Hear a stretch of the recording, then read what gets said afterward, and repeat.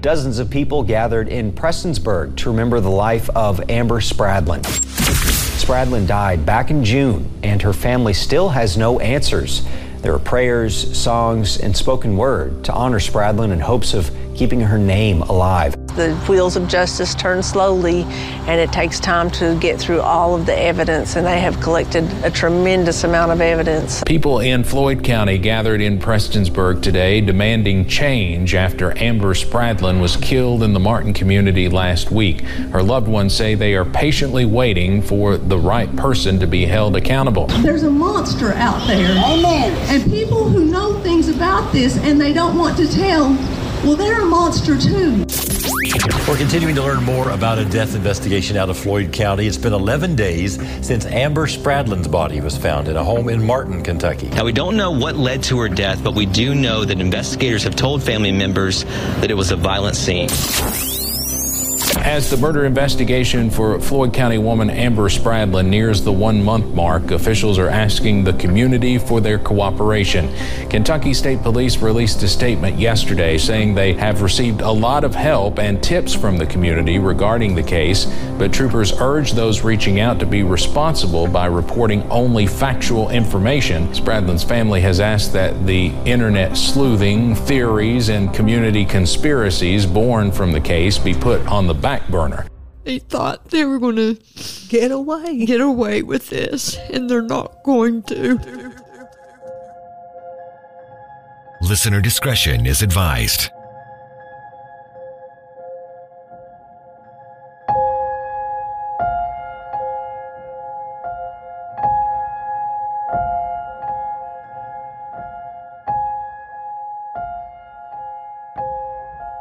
What you're about to hear, well, I've rewritten it time and time again, looking for something that would honor her, remember her, and show you how important of a human being she was to so many people. Well, there's no doubt in my mind that you've already heard how violently she died. You've heard that pathetic rumor mill that's only purpose so far has been to delay an investigation whose inevitable conclusion will be the price paid by precious seconds ticking away on the clock that could bring the family peace, or at least some form of it. You've heard the small talk and the whispers.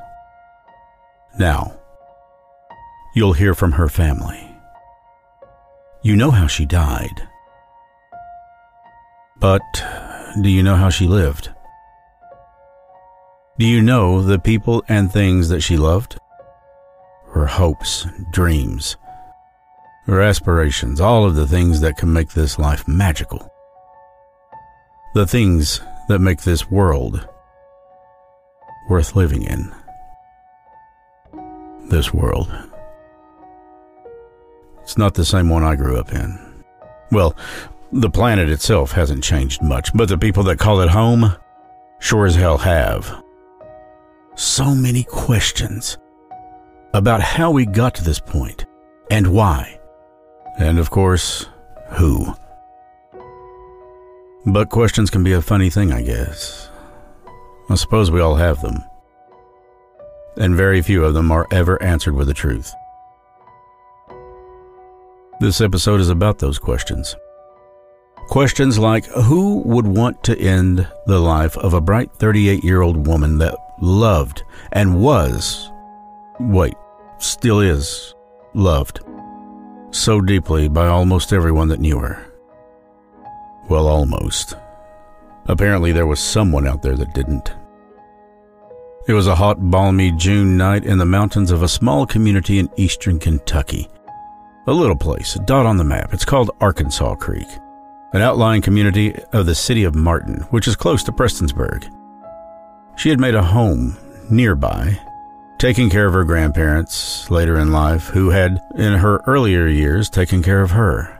You see, she lost both of her own parents at a very early age. Then, some years later, she had to fight with loss once again, when her sister had died as the result of a car wreck. Seemed like pain, heartache, and grief were in abundance for her then.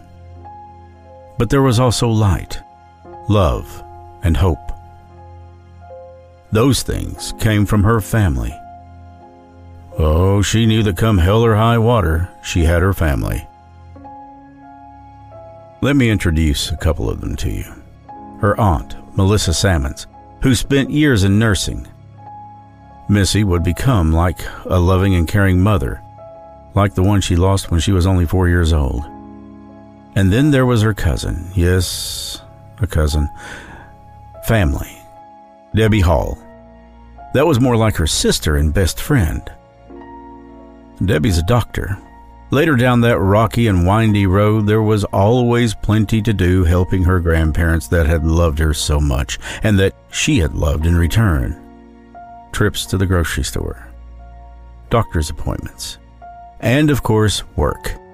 Make no mistake about it, she worked hard, and she had a passion for being the smile that welcomed people to the small but popular little restaurant that she was a hostess at. The Brick House in Prestonsburg is well known around these parts for serving up popular menu items and some really cold, delicious drinks, but nothing could hit the spot like that smile she gave when you walked through those doors. Oh, that smile. That alone was worth being on the wait list just to get in. After her grandparents passed, there was more of that grief, of course, and she worked through it. It's like Keith Whitley once said, "No stranger to the rain." That was her. But she was a fighter, a warrior, that wanted nothing more than to love and to be loved, and the word quit wasn't anywhere in her vocabulary. So she picked up and set forth in getting a place of her own and beginning her new life.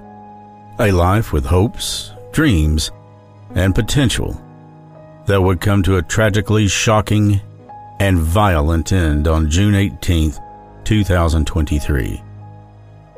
And no one came to help? You heard me right. No one came to help. Why? Like I said, questions. These are the Mountain Mysteries, and this is episode 76. What we find. Amber's story. The Mountain Mystery of Amber Nicole Spradlin. I will be the last to fall. I won't shed a tear for them to see. I won't have your name to call. I will be the last to fall.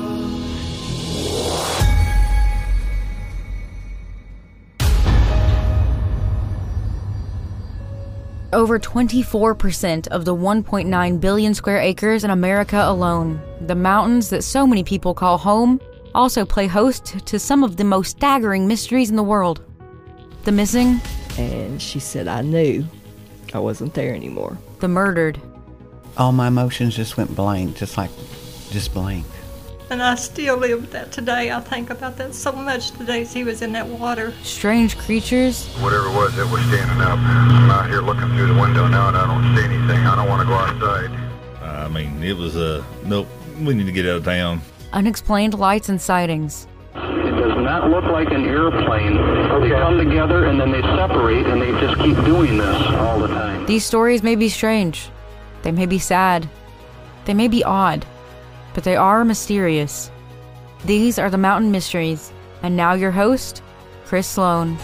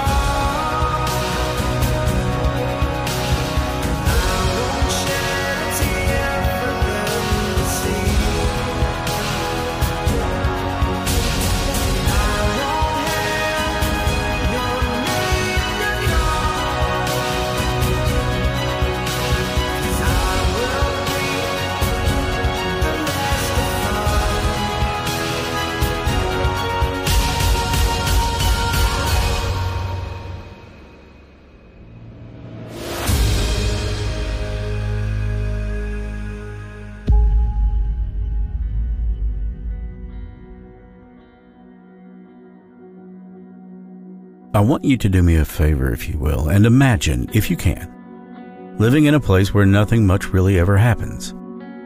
Having the kind of small-town feel that out-of-towners are envious of. They wish they had a little more of that. Floyd County, Kentucky is located in the eastern part of the state, and it's known for a lot of things. Well, they've got the Rainbow Bridge that, while now is inoperational, it still stands like a monument to times that have long since passed. Simpler times. Some would say better times. At one time, it was a leave your front door open and screen doors unlocked at night kind of place. The county has never been without its troubles, though. In 1949, a beautiful Prestonsburg High School cheerleader named Muriel Baldridge was found murdered under that Rainbow Bridge that we just spoke about. Then, in 1956, Floyd County was where the worst school bus disaster in this nation's history occurred, claiming the lives of 26 kids and a bus driver. 27 people died in that accident on school bus number 27. In 2019, a woman named Krista Garrett went missing from a gas station just off of US 23. We've still not found her yet. In June of 2021, well, that year would see another woman, identified as Candy Green Gonzalez, go missing, only to have her remains found 2 years later in a place that had been previously searched time and again. Both Garrett and Gonzalez had ties to a former Floyd County sheriff's son. Coincidence? Some think not. People have changed. Respect for property and people have been replaced by greed and an attitude of just not giving a damn. It seems as if this county has always had something lurking over it, like a storm cloud about ready to burst. My dad used to say that Eastern Kentucky was 15 years behind the rest of the world, and that it's really not that bad of a proposition when you think about it. Well, I guess not. But this is sad to say. I think we've caught up with the rest of the world. I recently sat down with two of the people that were closest to Amber Nicole Spradlin, and they opened their home to me like I was one of their own. It is a beautiful place, fitting for a beautiful personality like Amber was and, well, like she'll always be. Now, we told you about Melissa Sammons earlier. That's Amber's aunt. More like a mom figure you'll discover soon enough. Debbie Hall? Debbie Hall is a doctor and bears one of the best reputations for patient care that any physician anywhere on this planet could ask for. She and Melissa are both caregivers.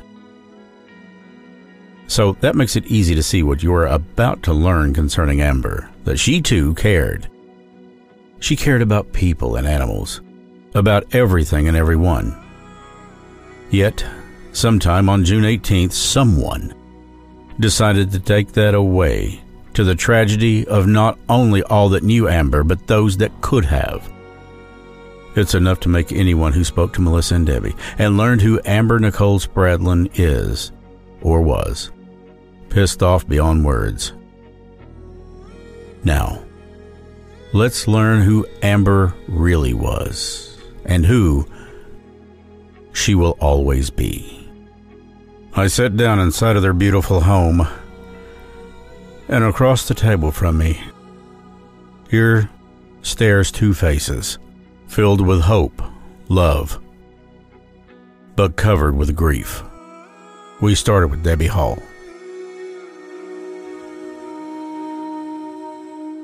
I grew up in Goble Roberts Edition, and Amber's parents grew up there. So I remember whenever her mom first became pregnant, and when Amber was born, and I would see them. They walked a lot in the bottom with Amber in the stroller, and our grandparents lived just down the street, so we were all within walking distance and would just see them all the time. We've always been a real tight family with lots of dinners together, and there was never a holiday that went by that we didn't celebrate. So that's Amber. The first time I was still in high school whenever she was born, and just memories of her being around our grandparents. She was always So you knew her from the day she was born. Yeah. And she knew you her entire life. Yes. Mm-hmm. How about you, Missy? The same. I mean, I didn't live here at the time when Amber was born. I was living in Richmond, but I came home to help my sister for the first week, and Amber was just so little and tiny. How old would you say she was then, if you were guessing? Newborn. So she was an infant. Yeah, she was. Yeah, she's just a little tiny thing, and I didn't do anything to help my sister. She did it all. And now, was that one of those things that she wanted to do it all, or was that one of those? Okay, so it's like, this is my baby, stay away. You don't touch my baby. That kind of yeah. First time mom. No. Oh, really? Second child. Oh. Yeah, she had another daughter that was, I think she was 10 years old whenever Amber was born. But one thing I wanted to say is I've been having to go through all of Amber's personal things, and I came across her birth certificate the other day, and it just made me think about that first week when I stayed with them. And she was just so tiny, such a sweet little baby. Bald. And she would carry that all of her life, wouldn't she? Mm-hmm. Yeah. It makes those memories that much more valuable than when we hold on. I mean, it's things like that you cannot put a price tag on. No. Tell me about a time when she just made you flat out fall over laughing. There was plenty of times. In fact, I just occasionally they'll pop into my head. But one time, not too long ago, and like she was 37 years old, I guess. I was over at her house, and we walked out on the back porch. I lived next door, and I was getting ready to walk home, and I heard something. I heard an owl hooting, and Amber turned around and listened, and then she said, "Did you hear that coyote?" I said, "That wasn't a coyote. That was an owl." But we got the biggest fun out of that. And in the interest of professionally, I got to say this, whether this part makes it into the podcast or not.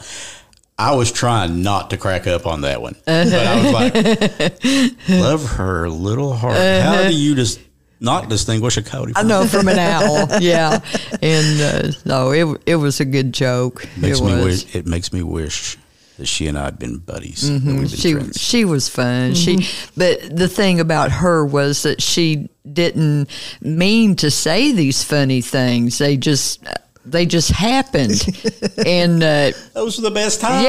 Yes, and you're sitting there going, "Really?" Yeah, yes, and she always had just would make us laugh with the dumb things that she would say and everything, and they were just spontaneous. It wasn't anything that she planned. It just would come out of her mouth, and that was one of them. So she was like this a lot, all the time? Yes, yeah.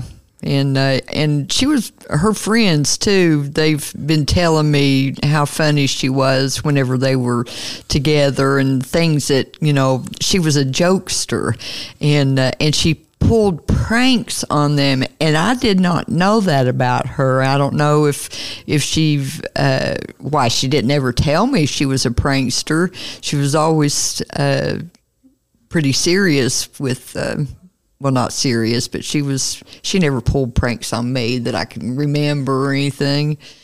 But she sure did other people. Yes, she did. Can you think of a time of one that really stands out? I can't think of anything. Oh, I can tell you. I'd love to hear a really good one. Yeah. Brandon was always just picking at her and aggravating her. Now, Brandon's your husband, right? Soon to be husband. Soon to be. Okay, okay. He was always just picking at her and aggravating her, and she loved it. And if he didn't, she was like, "Well, are you mad at me? Is something wrong?" But that's how she knew things were okay. Yeah. But he was always doing that.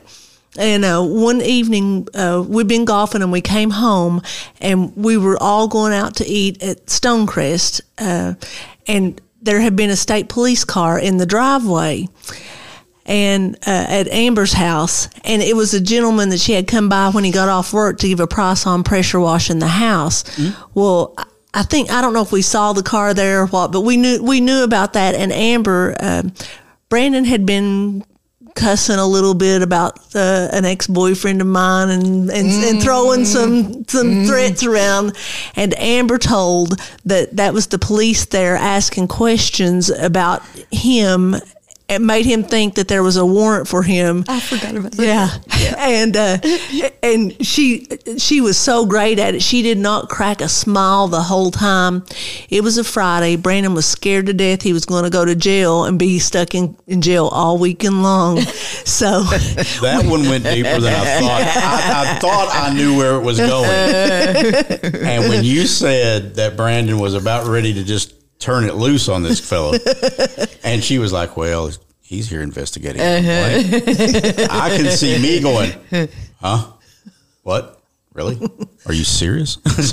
Well, we went to dinner, but Brandon was so torn up and sick he couldn't eat. He went to the bathroom and came out. He said, I had to go throw up. I'm so nervous. And she let this go on for a couple of hours before she ever told him. Okay. I have to ask this. How did she do the reveal? How did she tell him? I don't even remember how she did do it. It was probably just some kind of a nonchalant, hey, by the way, yeah. I think she finally took pity on him because he was so torn up. Well, she had a heart of gold, apparently. Yes. So she probably thought, poor guy's not eating. Yeah. I don't want to see him go hungry. I don't want to see him be sick. So I guess I need to tell him that I was just joking. So what was Brandon's response to that? Yeah, he said, I'll kill you. Yeah. He said, I'm going to get you for this. Yeah. So tell me, when she was young, what age did she start school? Roundabout. Well, she started Head Start. Probably around 6, 5. No, it's earlier than that because it's before kindergarten, I think, isn't it? Head Start. Yes. Uh-huh. And she got kicked out of Head Start for starting a food riot, and they called my mom, and this was. I think I don't know why they called my mom. I don't know where Sharon was alive, so her mom was alive. But anyway, my mom had to go to Head Start and pick her up, and because she started a food riot, and all the kids had food all over them because they had been throwing food. So I think they suspended her for a few days. From Head Start. Yeah, from Amber Head Start. Instigated this. Yes, she did. So at the age of 4 or 5, she was a little troublemaker. No, I guess Sharon wasn't alive then. Yeah, because if she was in Head Start, then so my sister wasn't alive then. So. How old was she when she lost her mom? She was 4. And it was sad too. And then she lost her sister in a car wreck when she was, oh gosh, how old was she? Angela was 23. Yeah. So. And so Amber would have been about 13 then, 12 or 13, because I think Angela was 10 years older than her. How about her dad? Her dad died of a heart condition, and he's been dead for about 10 years. Yeah. That had to have been very difficult for her to process. I mean, I get it, 4 years old, but still. Yeah, I mean. How do you wrap your mind around the idea of they're not coming back? Right. I remember at the funeral home, Tom was standing up at the casket where Sharon was, and Amber went running up, and she grabbed him on his pant leg, and she said, lift me up so I can see my mommy. And she was only 4 then. Mm-hmm. We talked about school. Take me through grade school and high school. Well, she had a lot of problems in school. She was very outspoken and loud. Teachers sent home a lot of notes and stuff because she did have behavior problems. I think most of the kids felt like she was too demanding, and so she didn't have a lot of friends either, and people picked on her. The kids picked on her. So she went to several different schools. Safe to say bullied? Yes, she was bullied. She was. How did she handle that? well, not real well, I guess. I mean, she. Well, I mean, yeah, I would say that's safe to assume, but I mean, she never went off and like hurt somebody. No. Like she clammed up. She kept everything inside. Yes. When she was hurt, she kept everything inside. Yes. You would never even know that she was hurt, but I knew she was, but she never showed it. But yeah, she never said a word to Margie or Merle, her grandparents, or any of us about any hardships or problems at school that she was having. You know, a lot of people when they get into situations like that, or when they find themselves, probably a better way to put it, when they find themselves in situations like that, they develop a safe spot. And for some people, that may be something like painting, or it may be something like, I don't know, riding bikes or shooting ball or something to get their mind occupied off that. Did Amber have such a thing? She had a lot of interests. I mean, she loved music. She loved concerts. She went to lots of concerts. She loved wrestling. And it was really strange because she loved wrestling ever since she was just a little kid because her dad watched it. And I teased her all the time, and I said, Amber, Lord have mercy, why do you watch wrestling? I mean, wrestling, you know that's fake. And she said, I like it.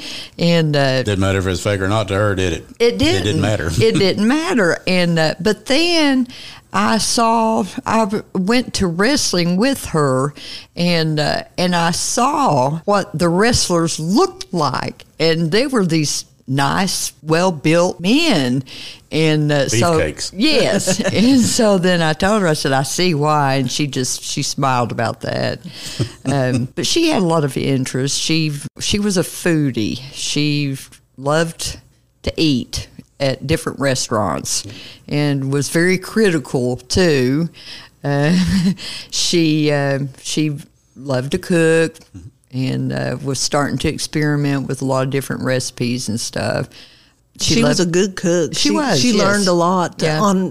Margie taught her a lot, Yes. and then she picked a lot up on her own. Yes. Now, who is Margie? Her grandmother. Our grandmother. My mom. Okay, your mom. Yeah. Now, Amber lived with them for a while, didn't she? Yes, all her life from age 4 to age 37. So about the time that When her both mom passed, your sister had passed, her mom had passed, and until her grandfather passed away, because her grandmother passed away in 2019, and then her grandfather in 2022. And wait, was it 22?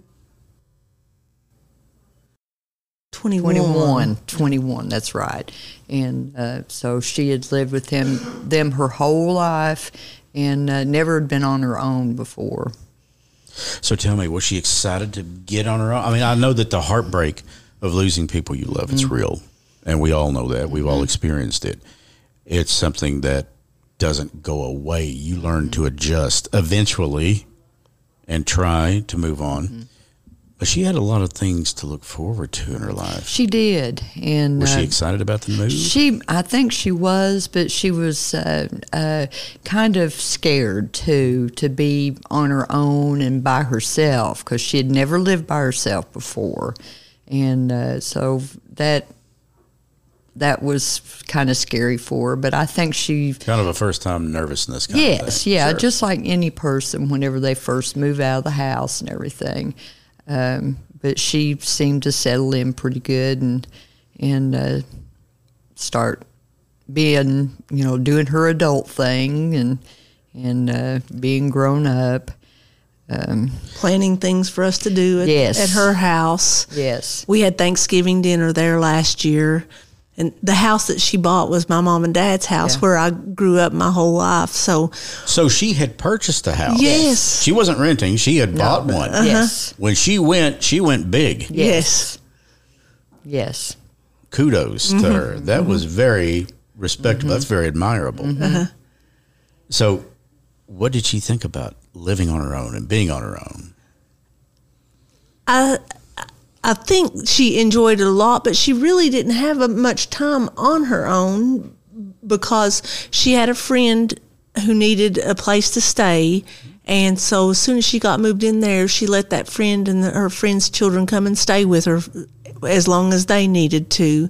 And then after they moved out, she had another friend who needed a place to stay, so she let him stay there for a couple of months until he was able to get where he needed to go. And she really had only been by herself, I guess, not very long. Yeah. So she was busy helping a lot of other people. She was. Yes. Yeah. And she was always a caregiver and to people, and doing things for her friends and family. Yeah, and her family. And she loved animals. Yes, she did. Yeah. Tell me about her animals. Well, let's see. Where do I start? They had a cat named Daisy when her and my parents first moved here to Spurlock. They moved here in 2004. My parents had their house built as their retirement home, and soon after they moved here, she wanted a cat, so they got Daisy, and it ended up that she loved Daisy a whole lot, but she was jealous of her too, because my parents treated the cat like another child. And and it was really funny because it was like a competition about who got the most attention, Daisy or Amber. But after Daisy passed away, then Amber has another cat. She got another cat and named her Sadie. And then when Debbie's mom passed away, her mom had 2 cats, and so Amber took one of them, and Debbie took the other one, and so she was a cat mother, I guess, and she worried about those cats. She would not.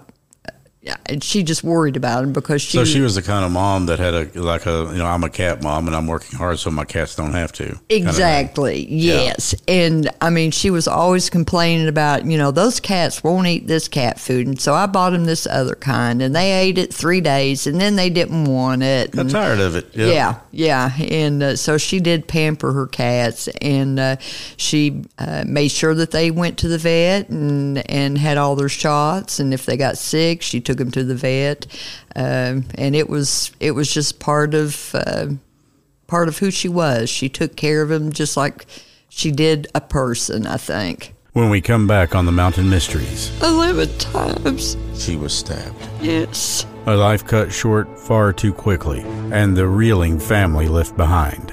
Support the Mountain Mysteries on Patreon and get early access to all episodes. With 3 tiers, it's easy to choose what you want. $5 and $10 tiers get you early access, plus free gear, behind-the-scenes bonus content, and more. Plus access to interviews that would have wound up on the cutting room floor. Find out links on Facebook.com/The Mountain Mysteries. Support the Mountain Mysteries and stay mysterious. On the next episode of the Mountain Mysteries, she went missing in 2019, and 4 years later, not a word.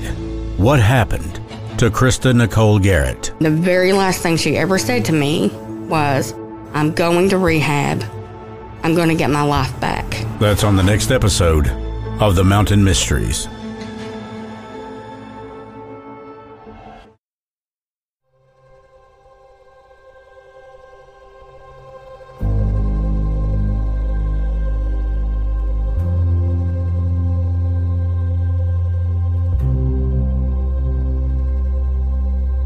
So we were talking about school days, and that she graduated from David. Yes, the David School in 2003. And she was very proud, too. I remember going to her graduation. You did, too, didn't you? Not the David School, no, I didn't. No, okay. Well, maybe it was just me and Mom and Merle then. And but she was so pleased.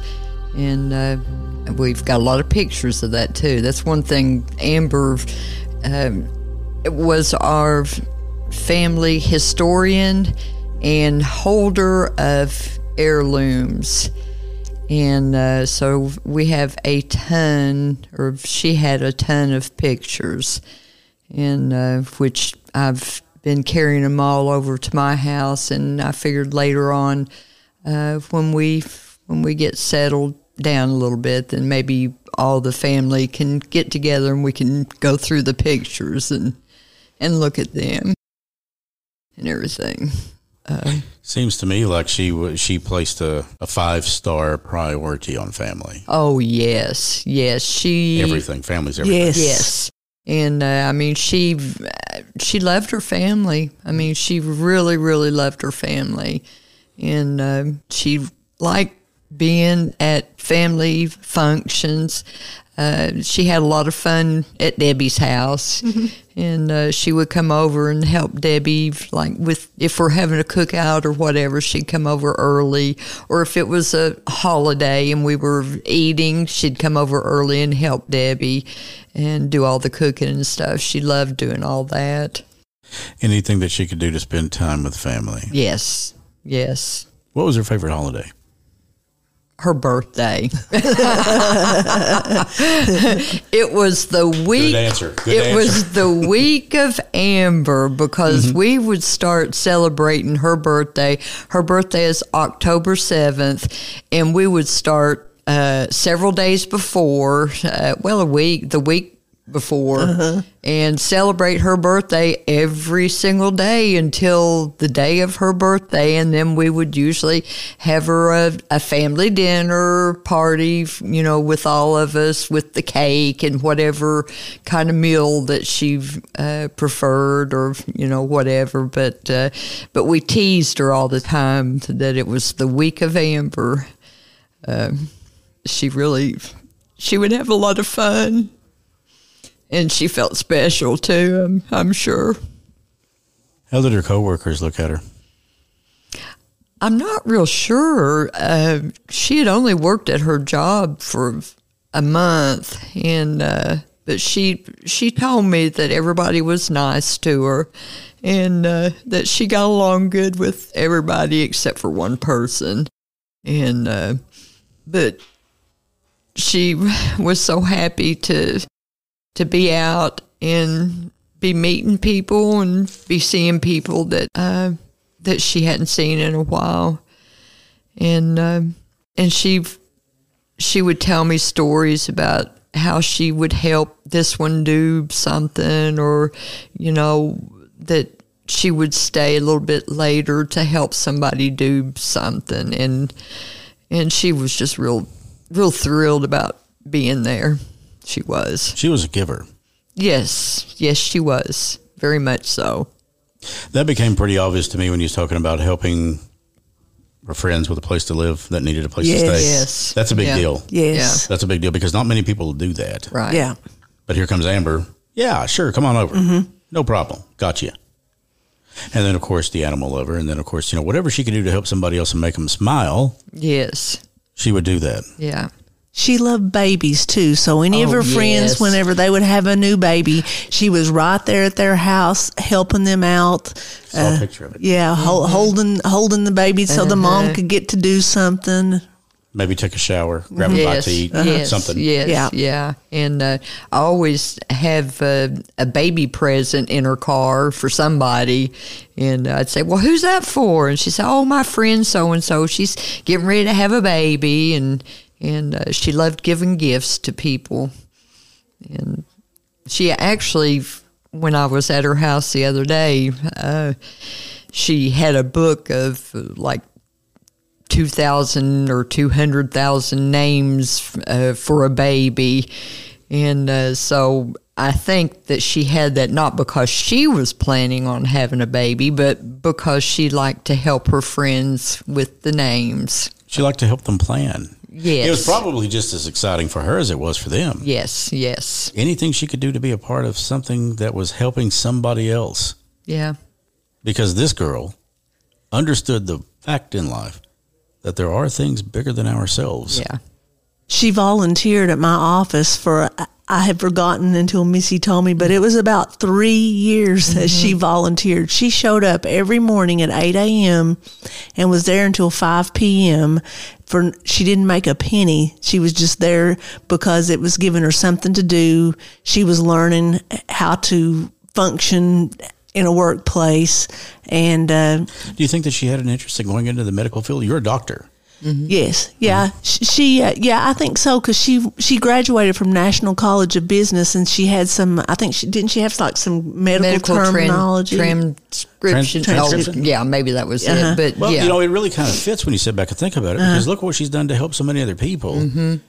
What better field could you possibly get into to help somebody than a field of medicine, whether it's a an MD or like internal physician, or maybe a psychiatrist, whatever it could be. There's all kinds of fields of medicine that she could have went into, something that would have interested her. I'm sure that she could have saved lives. Yes. Yeah.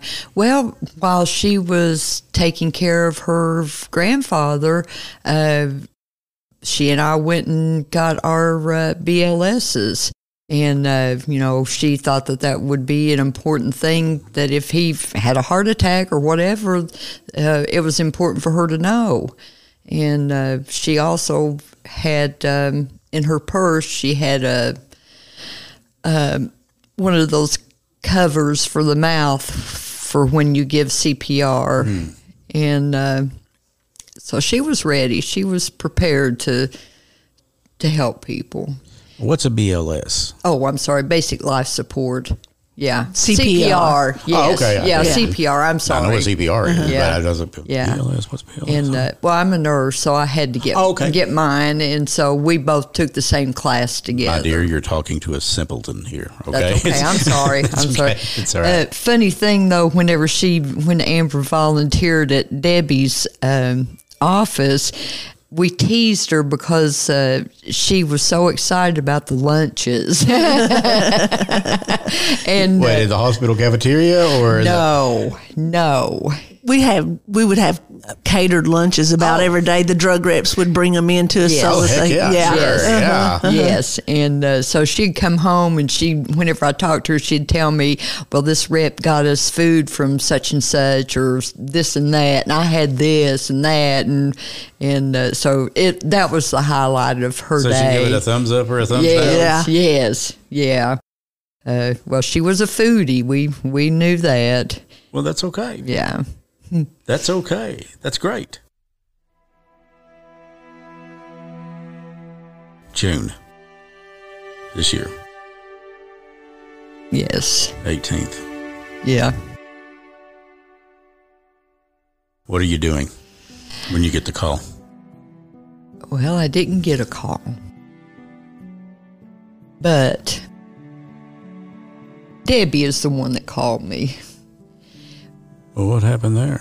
Well, that morning, my husband and I got up, and Amber called me every single morning about 9:30, every single morning. And I would talk to her probably 6 or 7 times a day. She would call me. Clockwork. Yes. And it would be, usually just one little thing she wanted to tell me, and then that would be it. But that morning at 9:30, she didn't call, and I thought, well, she's probably getting ready for church. She's going to church today, and so I thought, or either that, or she's sleeping in a little bit because she worked the night before at the brick house, and about 12:30 or so. Or 12 o'clock or so, I guess, I was thinking, well, she needs to be calling me. I had tried to call her cell and leave her a message, and she hadn't answered or anything, hadn't called me back. And she has cameras at her house, so I asked my husband if he could get on the cameras because he maintained them for her, and he had access to them to see, what time she left that morning to go to church or whatever. And it appeared that she didn't come home the night before, and that was not her normal thing that she would do. Is that when you first? That was when I was really getting worried about her. And I had a feeling that morning whenever I woke up and I hadn't talked to her that something wasn't right. And but I never dreamed it would be anything like this. I texted a couple of people, a couple of her friends and her aunt, and also Debbie. Debbie and Brandon were out of town, and I texted everybody to say, "Have you heard from Amber?" And Debbie called me and told me that she'd been murdered. And that's how I found out. I asked Debbie, how did she know? How was it that she found out? Brandon's brother is a state policeman, and when Missy called and said she couldn't find Amber anywhere, we called him and said, "Can you find out anything?" Because that was the farthest thing from my mind. Yeah. And can you find anything out? And he called us back like 10, 15 minutes later, and he said, "Amber's been murdered." And as soon as I heard that, did I call you? I don't even remember. I don't remember. And we left and made it back here from Huntington in about 45 minutes time or less, and came straight to Missy's, and we just sat there all day waiting to hear from somebody. Yeah. Can you imagine what that would be like? That wait? Somewhere in your mind, hoping, thinking, praying that this is all just a bad dream or a mistake. It was awful. It was horrible. It was the worst day. And then your mind goes to that place. You start remembering the holidays, all of the special times you spent together, all of the time that you did things as a family, and those things will never come again. Maybe one of the most cruel parts is the moment you realize it's not a trick. This is real. When did you first have contact with the authorities? I spoke that night. It was about 1 a.m. That night I spoke with Detective Wireman. I had called the state police post a couple of times to try to get information, and they did tell me that the detective would contact me, but he was on the scene, and so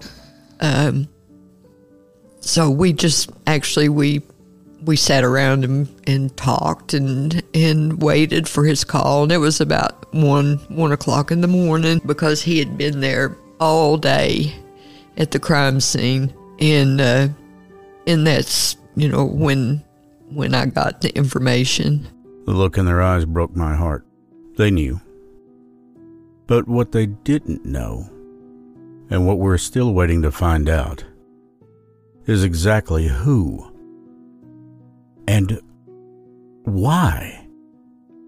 Why would anyone do this? It was then I had to ask the question. Numb? Void of feeling? Oh no. Melissa and Debbie are anything but numb.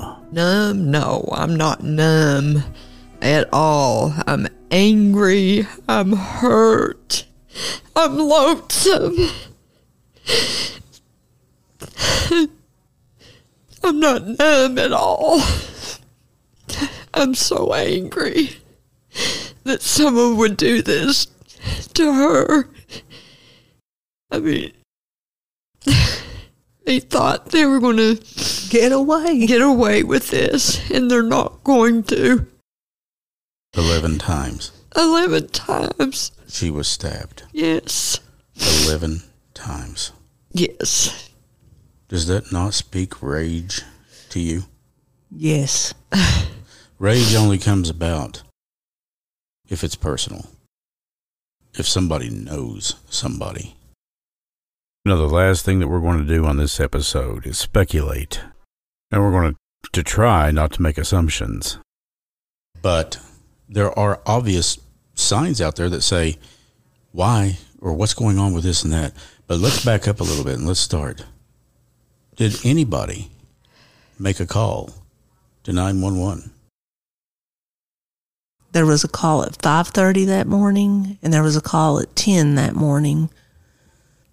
The first call at 5:30 was not deemed to be something that required a response. Do you know what the content of that first call was? Yes, I do. Is that something you can share with us? It's an ongoing investigation. Kentucky State Police has not released it. However, details of the phone call have been leaked out from the city to various TikTokers and media. And our county judge executive has the 911 call on his personal computer. And we know that the magistrates have heard it. And we went and listened to it also. He allowed us to listen to it. Mm-hmm. And, you know, maybe I'm a little biased, but I think that it was something that deserved a response, at least a welfare check. There was the phone call was made by the son, and he kept talking about someone that was really effed up. He said that about 5 or 6 times, said we can't do anything with him. We can't keep him in the bed. He keeps falling everywhere. He's cut himself. He's bleeding profusely. And the 911 people said, we can't come pick somebody up from your house just because they're drunk and you don't want them there. And Dr. McKinney gets on the phone and says, hey, this is Mike McKinney. Who is this? Well, there's no life-threatening injuries here. I've got it all under control. I'll call you back if I need you. And he got off the phone. And then the next call was at 10 a.m., and it was Dr. McKinney saying, I need some assistance. I have a dead girl on my couch. And he said it looked like someone had come in and stabbed her. So the city police, who told me that they weren't responsible to respond to the calls out in the county, when I asked why they didn't respond to the 5:30 a.m. call, all of a sudden at 10 a.m., they respond. Well, that's probably some misinformation that I got, but I thought the Kentucky State Police were the first to respond. No. See, again, that's misinformation that I got. Yes. And there's a lot of that going around out there. Mm-hmm. Yes. So Prestonsburg PD were the first to respond. Yes. Even though I was told that they had no responsibility to answer phone calls out in the county, and that's why part of why they didn't go to the 5:30 a.m. call. All of a sudden, something changed from 5:30 a.m. till 10 a.m., and there they were on the scene. When did KSP get to the scene? I don't know for sure, but it wasn't very long after the city police was there. It wasn't very long afterwards. I do know that they had a deputy coroner up there at the time whenever the Kentucky State Police showed up. For information for those of us who are not aware, who is handling the investigation at this point? Who's in charge of it? The Kentucky State Police, and specifically Detective Wireman. You've been in contact with him. Is there a time frame? Or, I mean, has a suspect even been named yet? No, the police told us that it is not their process to do that, because if someone in the community decided that they wanted to seek justice on their own, then that would make them liable. So they said they do not name suspects, they do not name persons of interest, they do not name homes. I was very skeptical about that, so I started going back through press releases from the Kentucky State Police of other crimes and murders and things. And that is true. They don't. There was nothing that I read that I could find where they had named names. Well, as much as it may suck, it makes sense. Yes. Because the last thing we need is vigilante justice. Yes. Exactly. Yes. Whoever did this needs to stand trial in front of a judge and 12 jurors. Yes. And they need to be prosecuted to the fullest extent of the law, and whatever punishment may come. And then after that, it's in God's hands. That's exactly right. And I would not want to be that person looking God in the face trying to explain why I did what I just did. Yes. That's me. Not to mention living the rest of your life with this hanging around your neck. You know, I may be throwing a candle in the dark here, or a ball in the dark, a long shot, whatever. But you know who you are. And if you're out there right now and you're listening to this, the only hope that I can possibly see is that you come forward and you own it. Now, you were man enough to do, or people enough, men, women, whoever, enough to do what you did. Now be adult enough to take it, and be adult enough to say, I did it. I am sitting across the table right now from two women who are heartbroken and shattered, and there is no going back. They'll never get her back. But maybe, just maybe, you can give them a little sense, a little taste of justice by explaining exactly why it was that you felt the need to take a life, why it was that you felt the need to do what you did. And I'm not going to repeat it because I see that you're already in tears, Missy. Yeah. I stay in tears. What's the deal with the 911 system? I mean, what has got you? And I ask this with me partially knowing the answer, but I want to hear it from your perspective, Missy, and then Debbie, or Debbie and Missy, whoever wants to go first. That's fine. What's the problem with the 911 system here? I think that the change came without enough thought and enough input from other people. When I went to the fiscal court meeting following this murder, and I stood up there and I talked about it, Robbie Williams said that they had no one to answer the calls in the county from midnight until 6 a.m.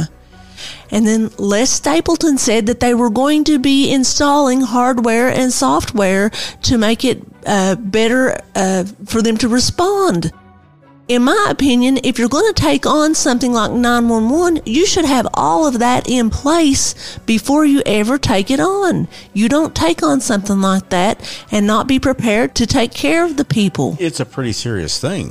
Why is there nobody to respond between the hours of midnight and 6? That's a good question. No one has been able to tell us that. So I asked the stumper, didn't I? Mm-hmm. However, since all this has happened, $250,000 has been appropriated to the sheriff's office so that they can be available during those hours to answer calls. But Judge Williams says this has nothing to do with 911. I don't see how that is, that it has nothing to do with 911. Okay, so let me rehash what you're saying, okay? Yes. Just so I understand this like I'm 3 years old. $250,000 yes. was appropriated. Yes. To answer 911 calls. To the sheriff's office. To the sheriff's office. Yes. But it has nothing to do with 911. Correct. But it's to answer 911 calls. Correct. I'm as puzzled as you are. I'm serious, I don't. Mm-hmm. And I want to understand what Judge Williams is saying. I want to understand it, but I'm not getting it. I believe if they were to say that they did this because the lack of coverage for 911, then that would be them admitting that they are at fault in this. Would that make a difference to you if they did? Now, no. In the beginning, yes. How about you, Melissa? I think it would make a big difference. I mean, just because somebody else is going to get hurt. That's your big thing, isn't it? Yes. And I'm sure Deb's too. Yes. Yeah, but I'm mad about it now. Yes. You know, I've had enough. The county, to my knowledge, not once made a statement regarding this murder. You know, we're so sorry, or we're going to help do this or that. Not once did they make any kind of a statement. Les Stapleton attempted to make a statement on Facebook about condolences to the family. He had about 2 lines to say about that, and then he went into, but people are lying on me, and people are bad-mouthing the first responders, and I'm tired of all of this. It was all about him, and it was a very poor attempt to give us any type of a condolence. Mm-hmm. One thing I found out in researching about 911 is that there is a Kentucky Board of 911 Services. And you think with a name like that it actually governs the 911 call centers. Would make sense. But they don't. The only thing that they do is they come in and they make sure that you have, or, where you're proposing for your 911 call center to be, that you have the ability to collect the monies that are needed to run the center. And when I asked, well, who governs the 911 call center, the person told me that it is your local government, your city and your county. They both work together to govern the 911 call center. So they said city and county both? Yes. So it's a team effort? Yes. With no one overseeing yes. them? Yes.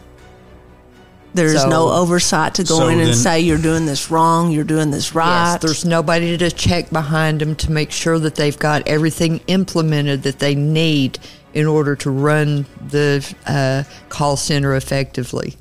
So, Debbie, if I'm working for you in your doctor's office and I don't answer to you, then who do I answer to?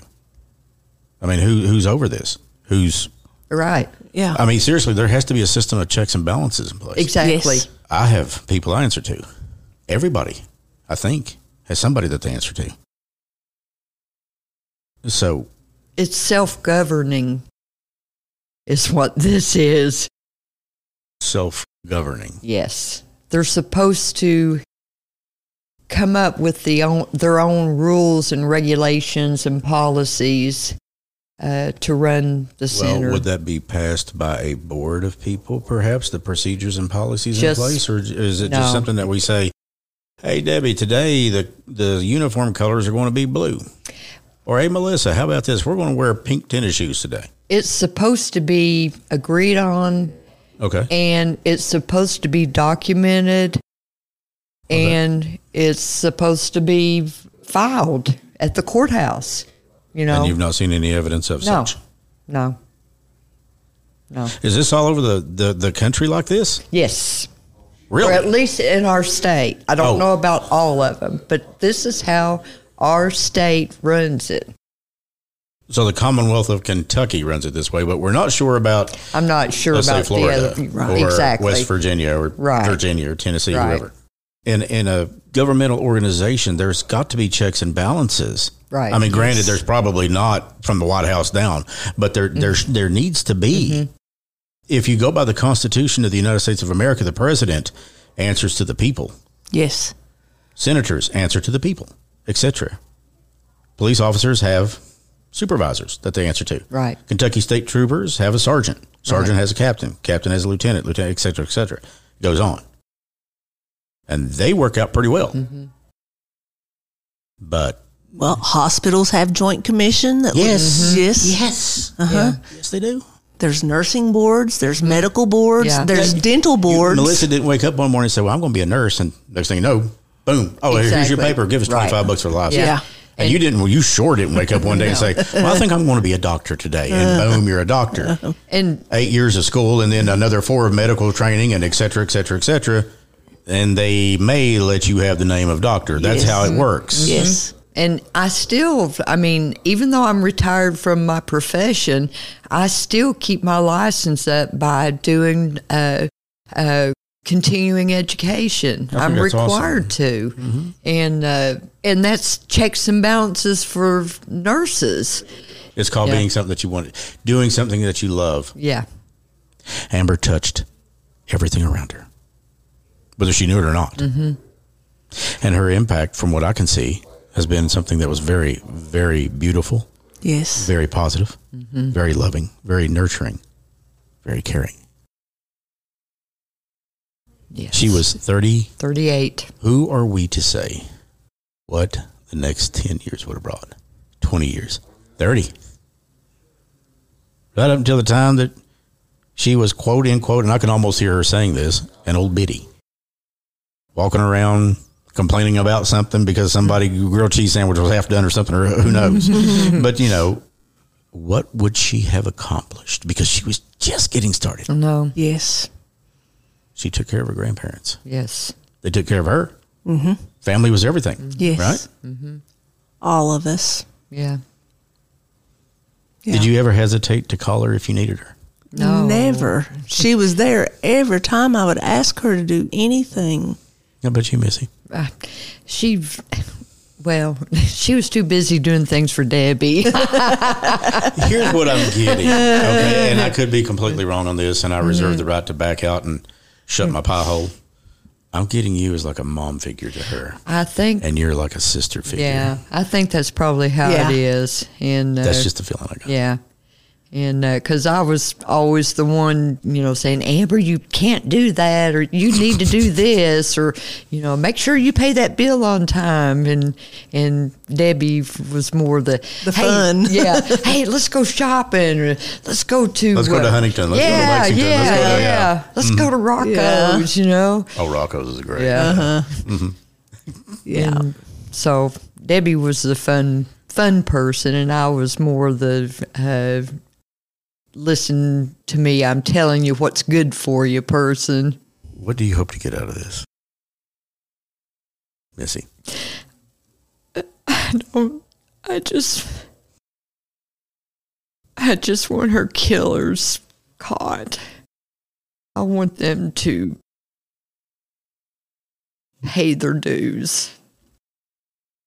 Because it doesn't matter.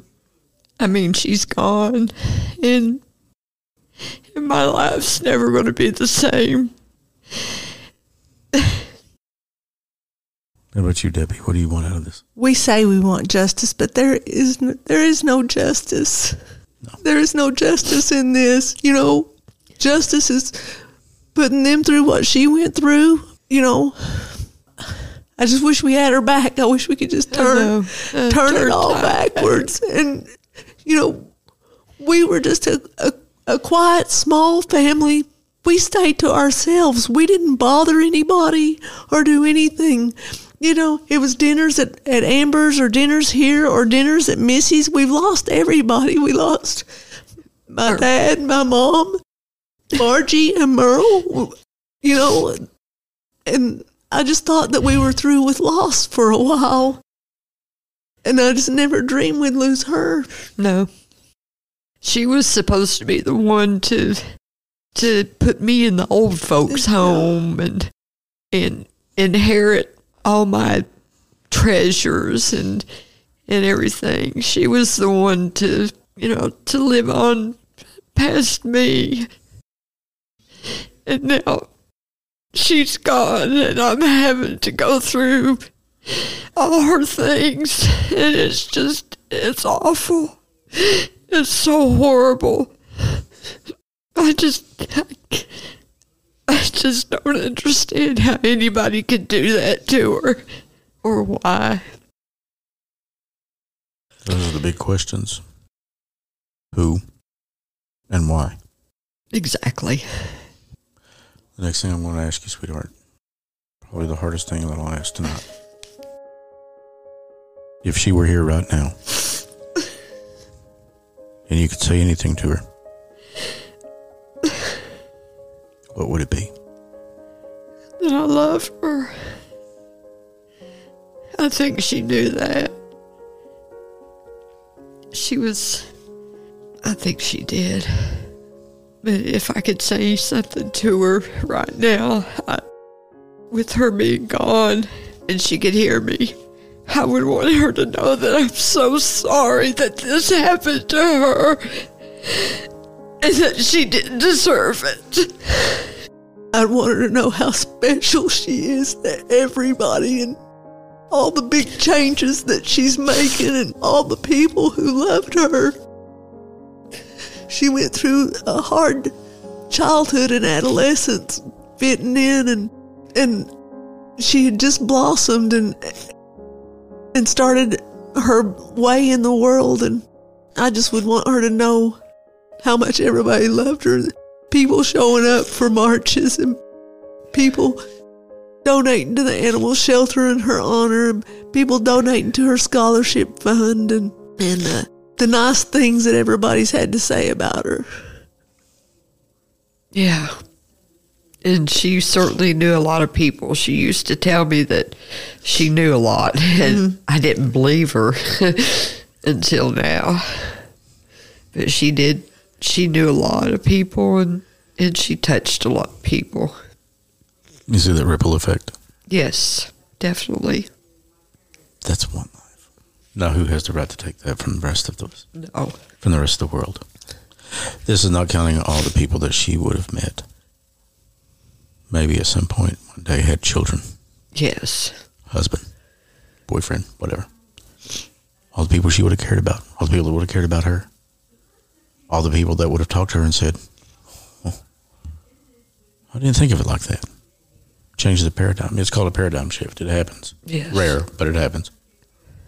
When we're not so self-absorbed in ourselves. Yeah. I've had that happen a time or two. When I'm like, what about that? I got a feeling she was very strong-willed. She was. And she could have brought on those paradigm shifts. Mm-hmm. She could have made people see something in themselves that they didn't see before her. That's true. And somebody took that away. Yeah. You talked about justice. And you're right, Doc. Justice isn't about revenge. It's about balance. But there is no balance for this. The best we can do is hope that whoever it was pays the price that a judge and a jury see fit. And then after that, like I said, they're in the hands of God. Yes. And that is eternal. God can forgive us of any sin, but the first thing we have to do, according to Jesus Christ, is confess it with our mouth.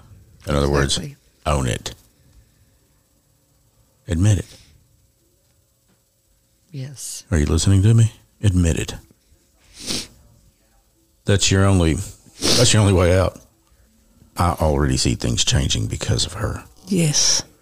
She's here even though she's not here. Does that make sense? Yes. Yeah. Do you have any final thoughts, Missy? Whoever did this was wrong. And they not only took her life, they took our lives and twisted them. And things will never be the same for us. They didn't just kill one person that night. No. No. No. Debbie? I can't hardly bear the thoughts of her birthday coming up. And Thanksgiving and Christmas. She was such a big part of all of that. She planned the meals and gave us all our duties, what we were supposed to do, and made all the plans for us. And it just won't be the same. And then I think about these people who did this to her. And I hope that they don't get to spend Thanksgiving and Christmas with their family because they don't deserve it. It's kind of hard for me to argue that point. Mm-hmm.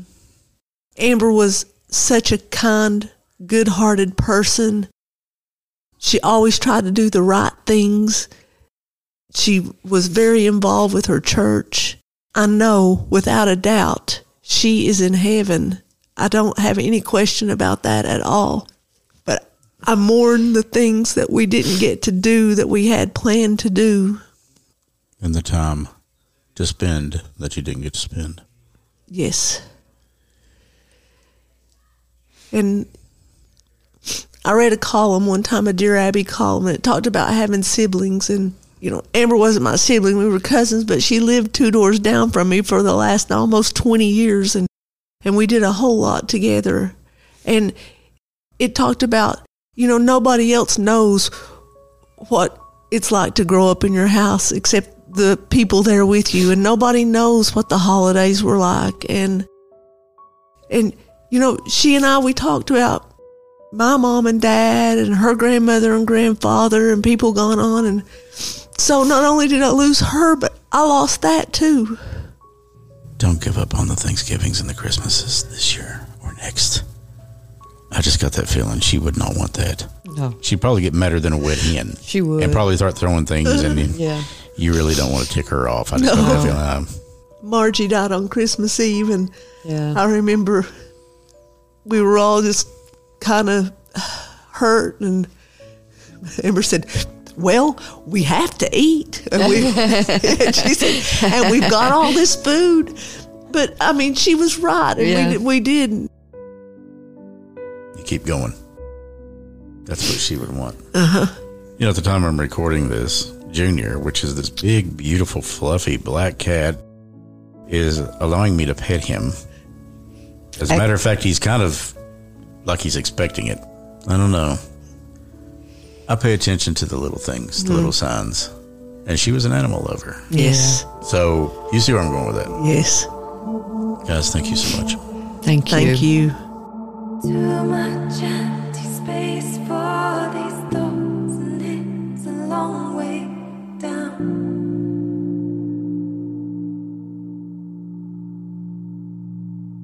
All alone, face to face with the darkness that I know so well.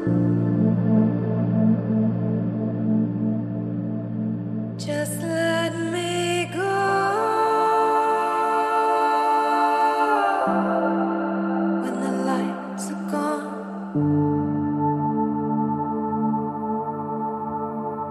just let me go.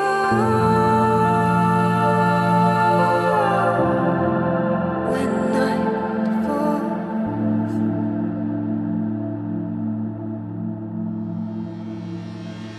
city streets overwhelmed with blood, glows in red and gold.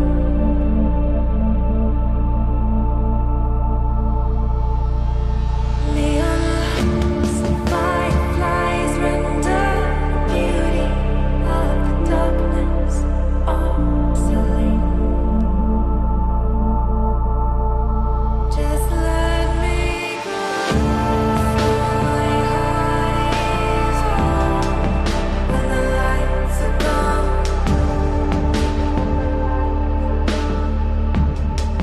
Just let me go. My heart is whole when the lights are gone. Just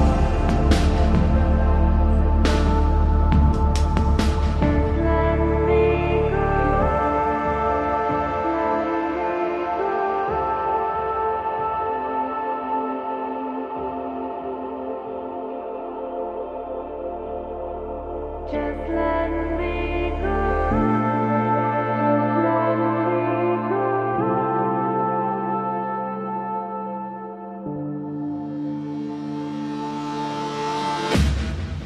Just let me go. My heart is whole when the lights are gone.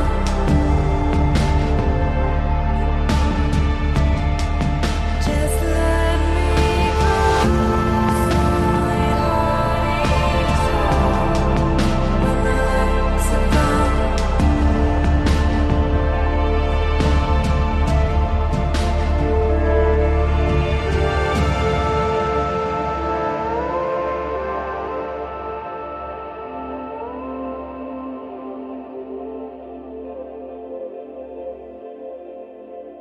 Hold me close so I'm not alone when the lights are gone. How do we pick up the pieces of shattered lives? When we realize, deep within our own hearts, that what once was can never be again.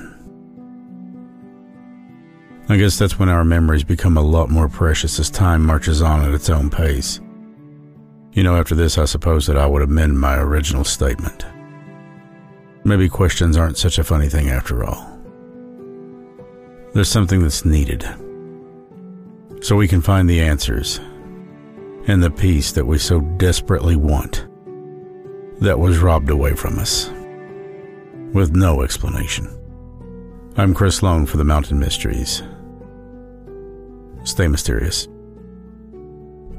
If you enjoy the Mountain Mysteries, please subscribe and give us a 5-star rating. That helps us so much. You can also help support the Mountain Mysteries by visiting our sponsors, whose links are below, or by donating at Patreon or the PayPal link shown in the notes. Patreon subscribers will receive early commercial-free episodes and more.